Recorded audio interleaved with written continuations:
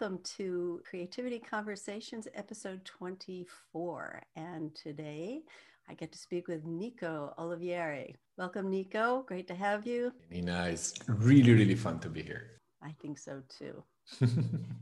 We're going to do something a little bit different, but not too far off the map, at least in the beginning, which is on these conversations, we generally investigate the definition of creativity and see what else we can see about it besides the usual association of creativity being artist or artistry. And we'll see where that goes. And instead of the usual reading of a bio for Nico, I just pulled out some words from his bio, and we are going to explore those as well as whatever else happens to show up. So here we go. Italian, rock and roll, writer, Michelin chef wannabe, transformative, relentless, full aliveness. Oh, hey, wow. Nico, over to you. Wow. I love this. I was actually really nervous now to know which words you picked. All right. I love that. It's fun. To me, as I was, Italian, I am. It is true. That's the easy one. And at the same time, I think all the time spent across Europe was great for me to sort of, even in terms of creativity, to see what, to put myself in a context that I didn't know as much and play. And I think what was coming up for me, and I'm kind of really playing in real time, is that I think there's an element of creativity that it's linked to limitations, to new contexts, to setting some rules in a way that you kind of have to think outside the box. But anyway, I'm not gonna go down there. Thinking outside the box is a great place to go. It is. It's just that I think often, I don't know what you think, but like there is this sense of, creativity calls images of, freedom and a complete, like this massive white endless canvas and we often get stuck thinking that if I don't have that, if I don't have every possible color and this endless canvas, I cannot possibly create anything. But I do think sometimes it's actually fun to play with the limitation of form, and so whatever that means in a life, even things that we think of as limitation, like I don't know, having kids or money related issues, we see them as something that takes us away from creativity. But I think it can actually be a fantastic way of sparking creativity. Does it make sense? Sure, it makes sense. For the people who are listening, give us a little context in which you've come up with that idea. Like, what's been going on with you in the last 10 years, 15 years that makes you a believer that limitations actually can spark creativity? Talk about being a rock and roll star. Yeah, right. I don't know if that's really how I would define myself, but I did publish an album with my band, but that was like a couple of lifetimes ago. I actually, what came to mind when you asked that question, which is a wonderful question, was actually diabetes, which is something that I got diagnosed about 15 years ago. That is something that I think informed a lot of the choices I made and even the creative, the good things that I created and the way I went about my life. But, it starts as a limitation. It made me see and look in directions I wouldn't have looked otherwise. Can you give me some examples? Yeah, sure. The most obvious would be, of course, the diet, right? But I think it's a lot in terms of preparation, kind of a lot of things we tend to do on autopilot. You cannot afford to do an autopilot with diabetes. To think, whether it's like a friend calls you and say, hey, let's go grab a beer. You're like, okay, hang on a second. Let me see what my blood glucose is. Let me think, am I bringing the insulin? And it might sound like I was talking with a friend of mine who shares the same condition recently. And you might think that's obviously a bad thing, but it makes you really come aware of how many things we just do without thinking, without being really fully aware and present and going all in. Yeah. So that's kind of what came to mind in terms of limitations. I guess that's the big one. And Rockstar, I wouldn't know where to start. Were you playing a guitar? I see you have one in the background since you That's were the one, a actually. young boy. Yeah, that one, and not the bottom, not the acoustic one, but the electric one is actually the one I used to record the album. We didn't sell much, like. You mean we won't be able to find it on iTunes? No. I think you might be able to find a few videos on of some songs on YouTube, probably, but I'm not gonna share the link. Okay. So even playing in a rock band, did you write your own music?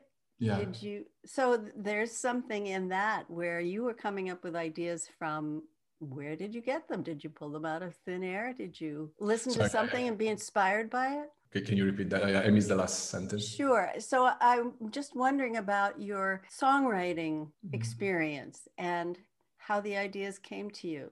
The word that comes to mind is inevitability, right? I think the big thing I learned in that period was, at the beginning, I would write a lot from what I thought would work. And I don't know, maybe looking at what the other person who would write songs in the band would write. And I think, oh, it has to be at least as good. And kind of just very logical, very rational composition in a way. And it was a struggle. I did write something nice from there. It wasn't necessarily bad, but it was an effortful process. And I think the most beautiful thing around creativity, that for me, whether it's poetry or music or business, is when you find that place in you of inevitability, this sense of like, I cannot not write this song or this poem or this business. And I haven't thought about it this way actually ever. So thanks for the question. But like, we're going through a big transition in my business, in my coaching business, with my business partner. And we are really noticing that, on how easy it is to go back into creating from whatever past experience and what you know and best practices.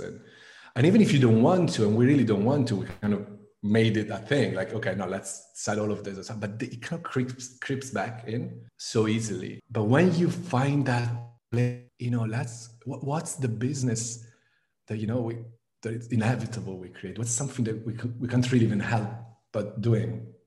What's there that has that energy? And the problem is, sometimes it doesn't make any sense what comes from there. So you got to trust that. And it's not so easy, because you're like, hey, hang on a second, like, really?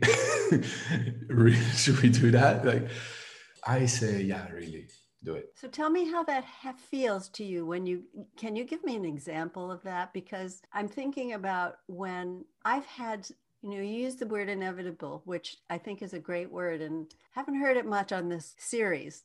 So I'm intrigued by what you mean by it. What I hear and what you're saying, and so you can clarify it for me, is that you can't not do it. It's just something that it has such a compelling feel to it. It makes you feel good, even if it's kind of crazy. Even it's like going up that first hill of a roller coaster. It's like, oh my God, did I make the right decision here? And then suddenly you're up at the top and going down again. Yeah. I love how you're describing it. There's definitely a feeling to it. I think one of the words you picked was aliveness. I think it's more about that. Like, I don't know if it always feels good, at least in my experience. I sometimes might feel scary, I might feel very confused about something. Mm-hmm. But there is this sense of, I was talking with a client like a month or two ago, and we were just comparing notes on this, and there's that, the way we pictured it, it's like, that sort of sense that at a certain point you think you're going this way, but then something clicks inside, and you kind of like, all right, fine. The moment that you're almost like, okay, I guess I have to turn. It's not even whether you like it or not. It's just like, okay. It's time. You just know. Does that happen to you in your home life? You have a son, right? Who's how old? 6. So do you have that same experience of inevitably turning or pivoting or shifting gears with him now? It's another really, really fun question. I never wanted to read but not there was no reason, just I never felt really called to read any parenting book. I did read one before he was born, But apart from that, my wife is more that one, and I'm very happy about it because I trust her. She knows all the right things, and and I guess that's one of the reasons why I haven't. But I'm noticing that it seems to me the only way to parent that I could possibly consider, that I could do. It doesn't, my kid, but I think every kid just keeps changing. Like I have a different person in front of me every time it comes back from school, that I wouldn't know how to do this. I still don't know how to do it, like how to be a parent. But if I thought there was the right way that I should find and apply, I think I would really, really, really find it hard for how I am. So, it has to be responsive. And, we thought about we are in this family. We have these ideas. If you ask me, like, oh, we don't scream and we're not for, I don't know, extreme punishments or whatever. But we like to talk to him. But at the same time, I know there are moments that are just like, no, just go to your room. And I need that. I know, that's just how it seems to go. I don't know if I answered the question, but there you have it. Where I think I was going with that question really is about responding in the moment. And, in terms of talking about creativity, the thing that seems the most obvious to you to be doing right then and there, not so much with a plan in mind or a script in mind, but even without thinking about it, it makes itself known to you. So I'm that's how I'm hearing your description of talking about your son and how you're parenting him, is that it's a very natural response that isn't something that you've had to look up in a book and say, well, this is what I've been told is the way I'm supposed to be a good parent. Yeah, it's that's it. And listen, it's, at least for me, just to be clear, there are a lot of moments where I think I don't know what to do or how to respond. Like it's not like, not this sort of always, yes, this. But the one thing that I know it's consistent is that in those moments, my wife and I are, at no point it seems to me that the conversation should be around, okay, so what's the right way of dealing with this situation? It's just, all right, pretty much we hang out in that space with the trust that I might say a word and she might say another, and then it's just obvious what to do. And we might get it wrong, but, and that's true in business, when I feel like, I would say 80% of the time I have no idea what to do next and where I'm going, but at no point it seems to me anymore that I should look for answers somewhere in general, right? in a theory. Mm-hmm. That I can't find what I need in, this is how you grow your coaching business. That's not a question that occurs to me. But it's like, okay, cool. So what do I want to do now? So I guess there's that distinction between looking for generic solutions and apply them and thinking that you're applying them wrong when it doesn't work. And actually being really present and say, hey, look, this specific moment will have its own specific answer. It might just never repeat itself again this way.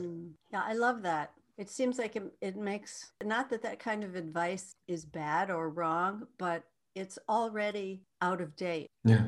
It's not in the moment. It's not taking, as you say, taking all the events in the moment into consideration. And I think that's the really distinction between learning how to respond in the moment and feeling that we need to rely on somebody else's past experience. Yes, 100%. I guess what's fascinating, because I love reading books with people sharing their theories or their steps. But what I get really interested, what I wonder as I read or as I listen to an interview is, where is that step? Where is that strategy coming from? Where did that come from? Right? And you inevitably, you start seeing like, oh yeah, wow, they did that too. They might not have been aware, but this book and this framework came from the same place. It's just that instead of seeing that it worked for them because they were present and that just worked for them, then they're sharing well-meaningly the form. Can you share the force, do you think?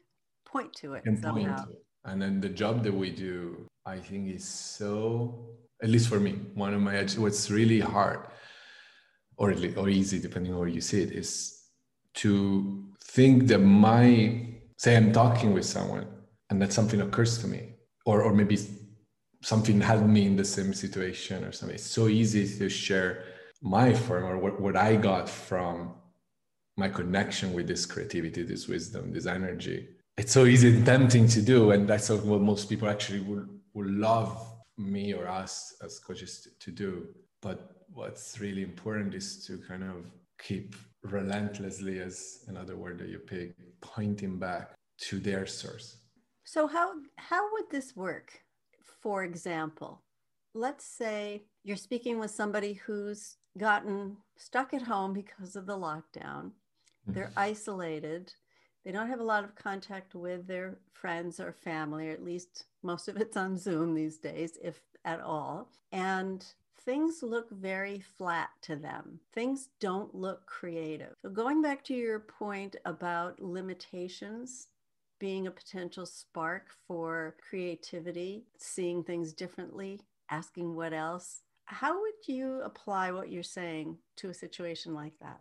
I guess in the moment something would occur to me, but I guess the value that I could bring is that as I was listening, there was no part of it that sort of like, I don't, and there's no link necessarily for how I see it between whatever it is and the possibility of creating, right? And that's actually a key point, because if you're sitting with someone in that situation, which I mean could might as well be me right now, but there's a very different thing between thinking like, okay, look, you're stuck and this is it, and now we're gonna try to think out of the box and get you out of this, versus, okay, so what do you want to create? Like, I mean, my question would be the same, right? Like, so what do you want to create? Yeah, but like it's lockdown and stuff. Yeah, I get it, but, and we would explore that probably. Why do you think that's relevant? And even how they're feeling. One thing that changed a lot for me in the past, it seemed to me that there was a feeling that is preferable and that I should sort of guide them to overthink it. And okay, I'm gonna help you calm down and find peace. Why? Like, I mean, I once asked a client, so like, yeah, I would love to be happier. And I asked her why. What do you what do you think being happier will do for you? Like, I am not always happy. It doesn't seem like a goal, happiness. You know what I mean? Well, that's anyway, a really it's a provocative statement. Yeah, I like those. Yeah, I've gotten that impression. What I'm wondering, because you said it, why should it be a goal, is what I'm wondering is whether you're suggesting that we don't have to give those feelings too much weight. We don't have to say, well, in order to live a good life, I need to be happy 95% of the time, or even 80 would be good, just to be able to ride our emotions without getting swallowed up by them. Yeah, I think that's the gift, right? I love how you're saying, ride our emotions without being swallowed by. What does that look like when you're swallowed by an emotion? Well, you tell me. You're my guest. Look, the disclaimer is, this is just how it looks to me, and I realize it's different than a lot of people, and I suspect they got it right, and I still haven't seen it yet.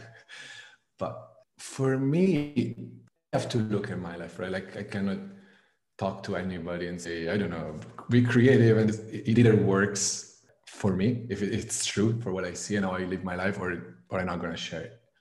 And where I am right now, I'm very far from a place of even 80%, of eternal peace, but it's really not relevant in my life right now. It's not something I check. Okay, so how peaceful was I today? And today, this afternoon, I struggled. I had to go to bed, and I was just like, everything seemed to have it. Yeah. And I think a beautiful gift is someone will share the same with me. It would be like, okay, what if that part of the gift, the usual sentence, that's Sid Banks shared about, if only people will learn not to be afraid of their own experience, that would change the world. But you see, as long as it looks like something to fix, then you're resisting it. What happens if you accept that life has all of it, and it feels good and feels bad and it feels it, but it has really very little to do with what you need to create or to discover or to realize if you want to. You don't have to. It's interesting to even think about peace or peace of mind as being a desirable state to get to, rather than something that is fundamental to who we are. And the reason I'm saying this is because the other day I was describing a situation to a colleague, and I didn't realize I was doing this until she pointed it out to me, but I was describing something in terms of a problem. It wasn't a problem, it was a statement. But I was turning it into a problem, which then I had to figure out how to fix. Yeah. Oh, yeah, right. And I think that pursuit of anything, whether it's peace or, I don't know, you fill in the blank, sometimes prevents us from not only being okay what's going on with what's going on right now, but knowing that we're all okay underneath it, and that we still have choices, and that we still have access to creativity or doing something different, seeing something with a fresh perspective. Yeah, and that's hope to me. You just described hope. That's what? That to me is the foundation of hope. Right? It's that knowing that, you know what, right now is not okay. And life doesn't feel okay. And I'm allowed to just really hate this moment. But some part of you that knows, okay, but then there's the next bit, and that might look completely different. I mean, how cool is that? That's right. But to not be afraid of there's a danger when we share, and I love how you're sharing it, but it can be easy to hear, oh, we are all okay, it's all okay, and translate that into like, oh, so I'm not supposed to feel that is not, right? No, that's okay too, and it is. Spirituality is, right, it's supposed to be an investigation of our nature, right, of who we are, what we're made of. It cannot deny our humanity.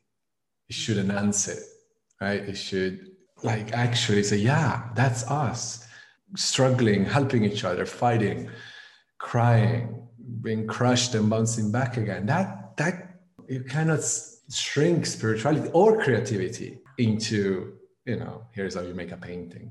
Well, I think that I love what you're saying, because what I have seen so many times in my own spiritual investigations and talking with other people is how frequently people try to assume a spiritual position so that they don't feel anything that's uncomfortable. So what you were saying about including our humanity in that experience of the spiritual, otherwise we're just running away from something that we don't need to do. We have a capacity to deal with whatever comes our way. That's so important, I think. I mean, there's no difference. And this is for me a territory of exploration. I'm in the process of kind of seeing what I see. And next, I'm recently kind of wondering about all of this, but it seems that there's not, you often hear people talking about, okay, so yeah, it's important, the formless and the form, the spiritual and the superficial. So if spirituality is our own self-realization, it's really realizing our nature and what we're here to do in whatever way you want to intend it. How can you feel like, no, I'm, spiritually I'm a 7, as in I know my nature, but my life out there is a 4? Because we know ourselves in 4. That's actually the only thing we got to know. I don't know. It's just, I don't see them as two separate things. I've actually really struggled to delineate and say like, oh yeah, of course, this is spiritual and this is the word, the form. And actually something that is interesting me recently is the possibility of somehow standing for something that is, and I don't know, I like really like, it's a serious disclaimer. I really don't know what I'm talking about here, but I am a big fan, of course, of the truth of life is, in the small moments that we can find peace and beauty and wonder. I don't know, what to be cliche, but really, in the smile of my kid, or in, it is true, right? It's true. Life is, you go out here and I'm surrounded by beautiful mountains and you see a waterfall. And so I think we are complete and we know that. But is there something beyond that sense of like, yeah, I don't need anything. I just have there's the smile of my kid and the life is gorgeous and the world is all perfect. Yeah. Is there the possibility of embracing something bigger, wider than our little garden and standing for something and maybe fulfilling some sort of, like, I don't know, expanding our world and going and looking places where we might not see that so easily, this beauty or this thing, and go look there and go try to bring it up. As I said, it's very new to me. It's something very fresh as an aspiration for me, but it would be a pity, I think, if everyone would just sort of stay in their apartment thinking, oh, how beautiful everything is, and that's it. And I don't know. Well, it seems like you can't really appreciate one side of the equation without knowing something about the other side, so that you can't really appreciate beauty if you have never had any experience with what's ugly or what is without beauty, and not that there's no one who hasn't been on that teeter-totter of the world is incredible to, oh my God, the world is awful. Well, as you're sharing that, I'm thinking a distinction is, if I would say, hey, I'm okay, and take that as, I don't know, a proof of, I don't know, say like, well, I'm okay. So that stands presupposed, like the premise behind that is that this game is about me, right? So life is about me. I'm okay. Look at this. Look at the mountain. This is gorgeous. So yeah. What if it isn't? What if it's not? It's never been about us, as in, the little thing we identify with. What then? Like, what if, great, I would say this, like, yeah, I love that you see it. I love that I see, when I see it, it's beautiful to see life and beauty and feel grateful. It's gorgeous. And I say, okay, great, good for you. So, but, that wasn't about you anyway. So like, should we, what else, right? What are we feeling called to do, to contribute to? I don't know. I think really going back to where we started, that's that feeling of, here's how I stop blubbering. But once I read an article from a poet whose name I don't recall right now, but what she was saying was something along the lines of, the article was how to get published as a poet. But the point was actually, don't write poems wondering how, what types of poems you have to write to get published. And she was mentioning a bunch of great poets, saying like, these people, they wrote what they had to write, what it was necessary to write, even in some cases on a political level or on a whatever, there was urgency in that poem. It wasn't just a self-serving for like, hey, look how good I am at writing poetry or whatever, or even just like, hey, the mountains. What is life? What's that sense? Can we find that sense of inevitability, and what's that calling us towards? Now that is a great question, which leads me to invite anyone who is on the call with us to ask a question. If you'd like, raise your hand or your little blue digital hand, and we'll bring you on. In the meantime, though, I would love to ask you if you see a correlation between creativity, or whatever we're going to call it today, and love. They're the same thing. Asking you whether you see any correlation. That's, you are. That was a statement. Sorry. No, it's all right. It seems like that they're just they're synonyms, which is cool. Tell me more about that. I think creativity is just, it's our nature, right? That's just the way we are. It's not something we apply, or we cannot not be creative in a way. And we're made of creativity and we're made of love. So it's kind of the same. We're made of transformations. We're made of constant motion. All of those are synonyms. And I think one thing that I saw now, as you asked the question, is it's really good to know, because if they are the same thing, I cannot really create or really being in that deep place of creativity if I'm not in love at some level with what I'm creating and with the process of it, which is kind of what I think I was describing when you asked me about the songwriting. Yeah, that if it's just a logical creation, there's a piece missing. There's the cake missing. It's so interesting what you're saying, because it isn't necessarily a feeling of hugs and kisses and hearts and flowers, but it's something that is irresistible.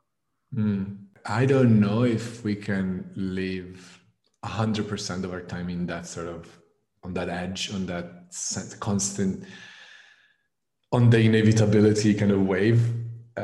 Would be probably pretty cool. But this morning I was talking with someone, and it was beautiful to listen to. And he was kind of saying, listen, we have no idea. We really have no idea on how completely different everything can be, even like overnight, if more people, if we would all come from that place more often. Like we have no idea. It's not just like, oh yeah, it's cool to create from there. It's nuclear energy.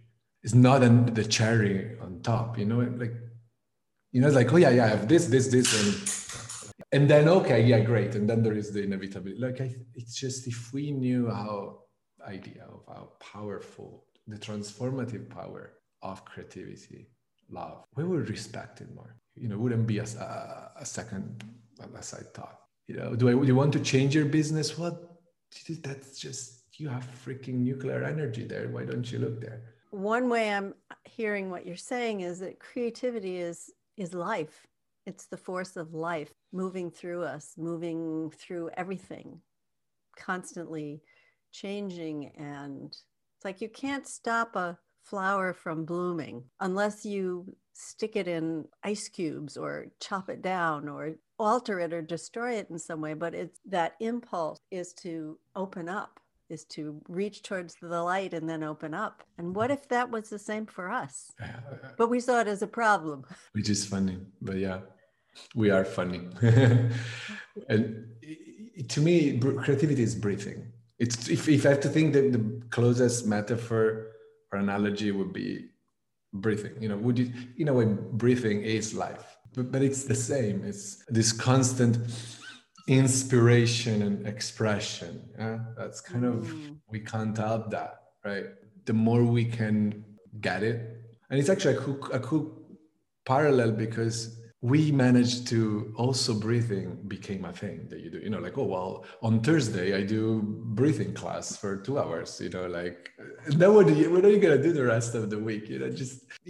But the difference is, on Thursday I go there and I sort of, I notice it. That's really, when I'm mindful of my breath, I'm just noticing what's already there. I think with creativity is kind of the same. We think like, oh, I took up pottery. But it's always just that place where we allow ourselves to notice, oh yeah, I take in the word and express, and I just keep doing it. And then we finish the class and we go back. We think that we leave creativity there. Well, lovely conversation. Thank you. It's fun. It is, isn't it? I think being able to really deconstruct this notion of creativity as something that we have to work to have or be is just so wrong. Because it's so natural. As you were saying, it's like breathing, but we don't notice enough to give it the space to work its magic on us, unless we put it in a specific context. Painting, writing poetry, playing music, doing something, pulling a rabbit out of a hat. But instead of something being very simple, everyday creativity, watching the way the clouds move in the sky, or the way a conversation unfolds, which we have no idea where it's going to take us, or being able to notice how delicious a cup of tea or a cup of coffee can be as we make it, and then as we bring it up to our lips. And all of that is that almost inevitable unfolding that you were referring to earlier. Yeah. Yes. And in a way, so I think, as you say, we can't do creativity.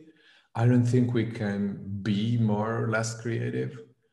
I think we can pay more or less attention to it. Right? We can see it more or less. Like in a day, like do we create our day? Like it's whether it's conscious or not, but we just make it something. Yeah, I was telling you before we went live. Like yesterday we just woke up, and today is the first day of lockdown again here in my region, and it was gorgeous. But we had to work, and I know my wife had other calls and things, so initially like, okay, well, it almost seemed like a bad thing. It was like, tomorrow is lockdown and today's a gorgeous day and we're here and we're going to work. And it's this month, it's my wife's birthday, and she's like, oh man, I didn't realize it's going to be my first. Other people had probably this experience this year. But then I don't know, as she was having this con, and something occurred to me and said, hey, look, let's go out.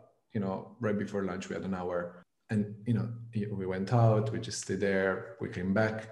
She had another call, and in the meanwhile, when I was preparing lunch, it occurred to me, why don't I pack this up and we go have a picnic somewhere? And then it's just at the end of the day, then we picked up our kid. It was 4:30, and we're just like, yeah, it's getting already dark and cold, but who cares? We brought the ball and we went, brought these little soccer shoes, and we went and we played another hour there. And at the end of the day, we were both like, wow, what a day. And it was a working day.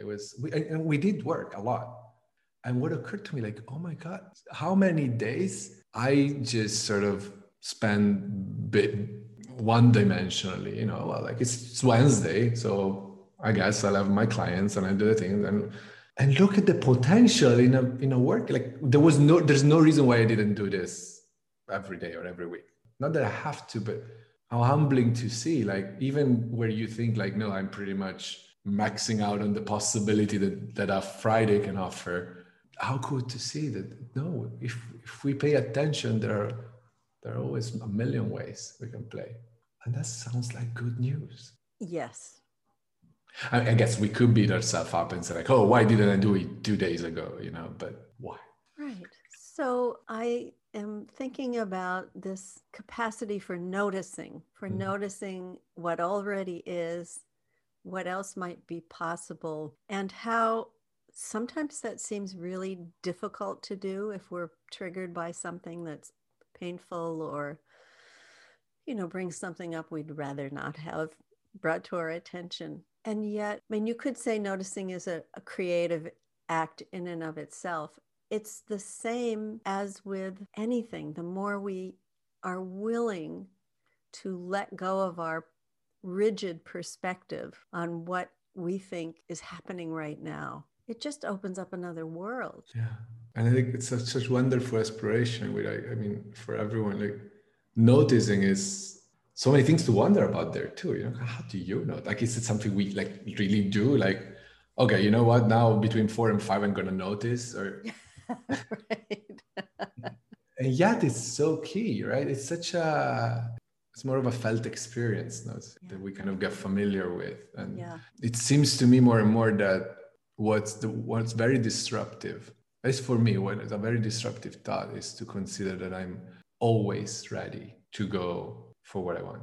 And that is really disruptive and terrifying at the beginning, because what I mean is like, it'd be great to make more time for writing and less for whatever, right? And that's such a good idea. Let me work on it. Let me explore it. But if you say, no, if it's occurring, if it's calling you, you're ready to go. We are not going to be called for something that we're not ready to pursue. And that's so disruptive, because I think I'm not ready, I'm not enough are just the best. They're coping strategies for preventing us from realizing that, because then if we realize that, then we kind of like have to go, all right? And it's so easy to like, oh yeah, great, yes, I like this, let's kind of sit with it, unless sitting with it is what's calling you. But that's going to have a different flavor. It's going to be like, no, you know what, I'm going to take a week or whatever. But if you have this sense, which is my case, it's like for so long I've been like, I would love to have more space for writing, I guess. And then you make up stuff. Well, when I'm going to have X clients, or when I'm going to have this, or when. But really, it kept coming. And then I just realized, maybe I can just start writing, Right. You do it. And it's not, for me, this is often scary to take that step. David Whyte, the poet, talks about it in terms of taking that next radical step. But it's radical not because it's crazy, but it's because it's often very simple. We used to look, we were like for the grand thing, or okay, I guess I'm gonna leave my job and do this, but it's radical often to wait. Are you saying I should just sort of take an hour and write? Yeah, but it needs simplicity. It's scary and radical because it shows how simple it is. And isn't that what we do with our lives? Make them so complicated. I can't do this unless this is a great idea, but I can't really do it because I don't have blah, blah, blah, fill in the blank. And yet, do we really need whatever it is we say? Is it really true that what all of the obstacles that we are saying are in place are actually in place? That's what we do. And sometimes we don't want that. That's the thing. We say we want something, and there are two possible things. Either we really want it, so it's kind of a pity to make up all this stuff that doesn't, that prevents us from doing it. Or we don't want it, so we make up all this stuff, and then we spend a lifetime to fix all of it. Finally, we get there, and we're like, oh, I really didn't want to do this, And either way, but we do it. I do it a lot of times. So me too. And as you say, then we catch ourselves, we notice, right?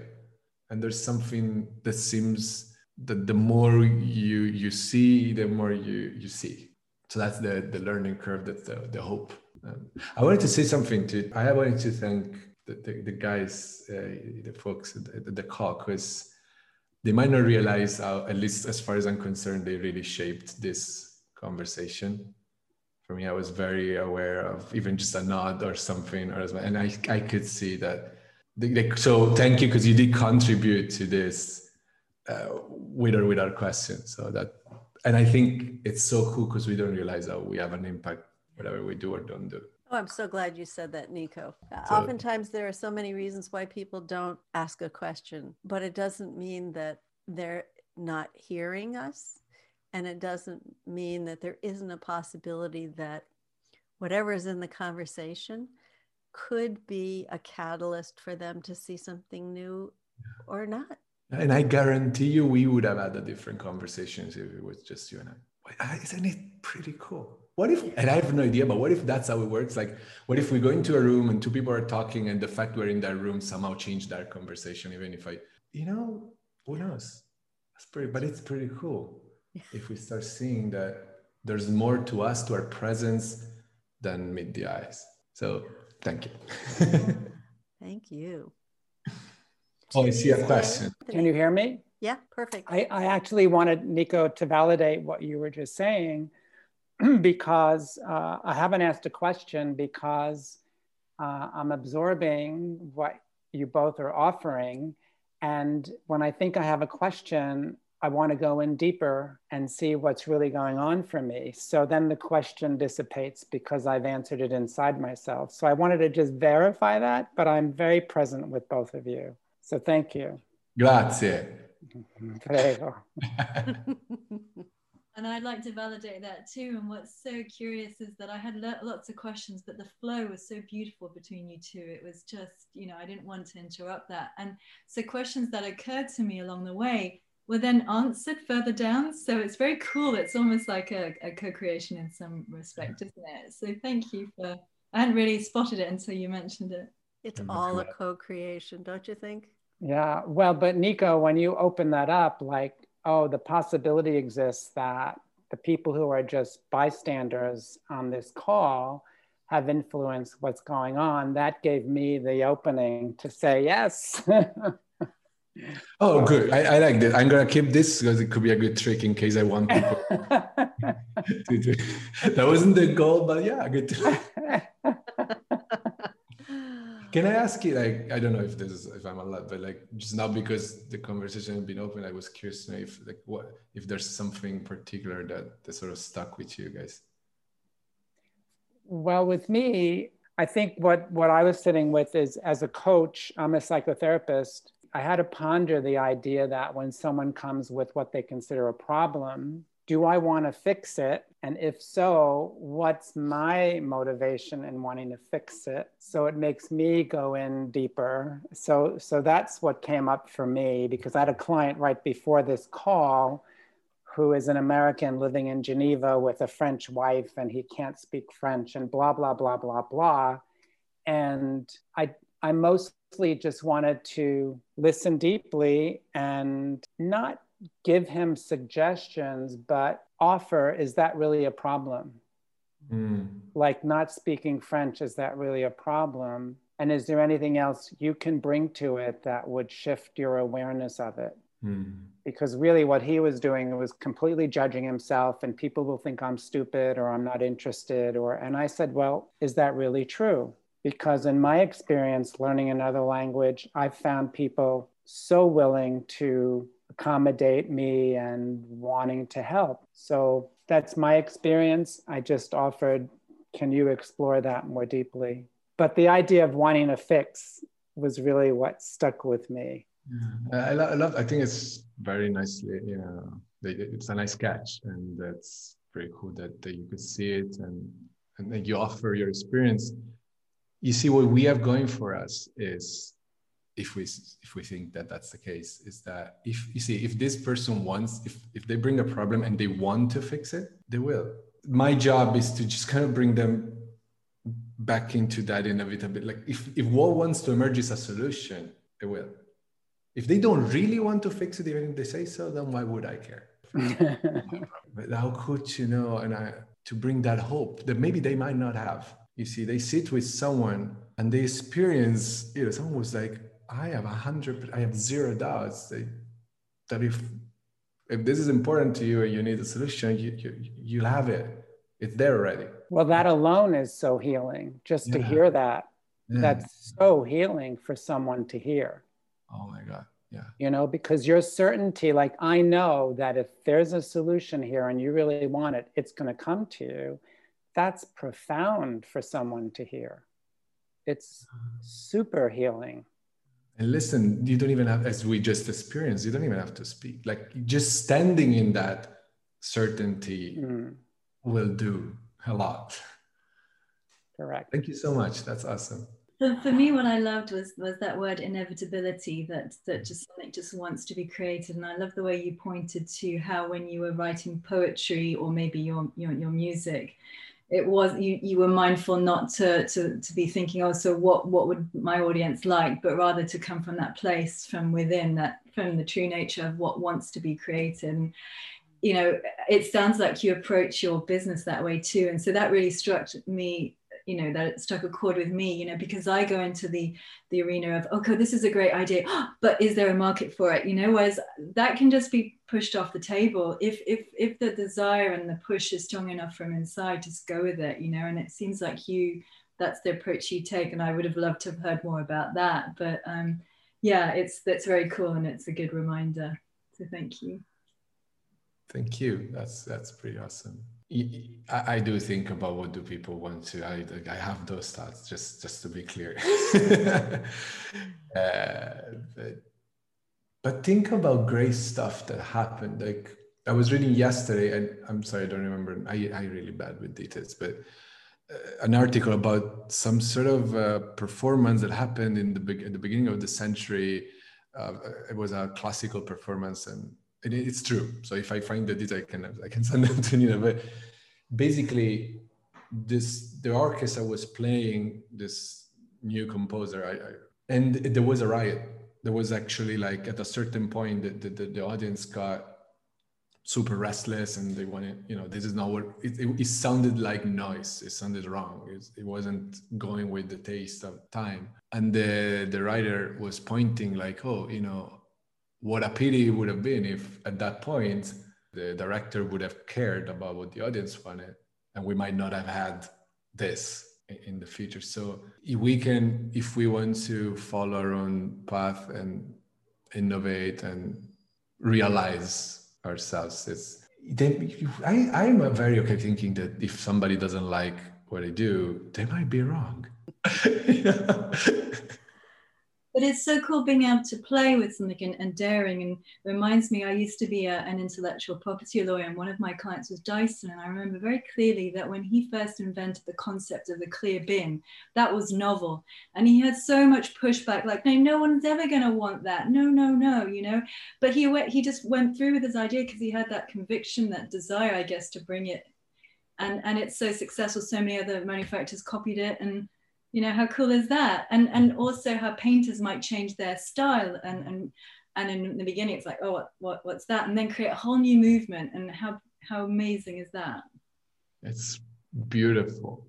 But why it's the reason it's scary is not just for how we are perceived by the others, is we also have to remember certain artists, painters, great thinkers have only had their moment after their death. Yeah. So this doesn't mean like, no, go for what's calling you and you're going to be guaranteed success and fame. And it's about, again, inevitability. And if I'm walking this, because that's just, I don't really have a choice. Then whether you like it or not, whether it's going to work or not, it's just sort of, we'll see. I'm as curious as you to see. It's about being true to ourselves, and that resonates on a certain level, doesn't it? And I think that attracts the right kind of people if we're talking business as well, doesn't it? It certainly attracts the kind of people that are interested in what you have to say, even if it's one person. But in a way that doesn't matter, because you're speaking from your heart, you're speaking from that inevitable outpouring that's you. Enriching, yeah. Thank you. So we have reached a point we're about to say goodbye. Before we do you have a website, or do you want to tell us about your new publication where people can find you? Sure. Yeah, I would love for you guys to have a look at it. It's just it's called No Way, as you find it at noway.substack.com, and it's simply a place that I'm starting to play with for a month now, where I write.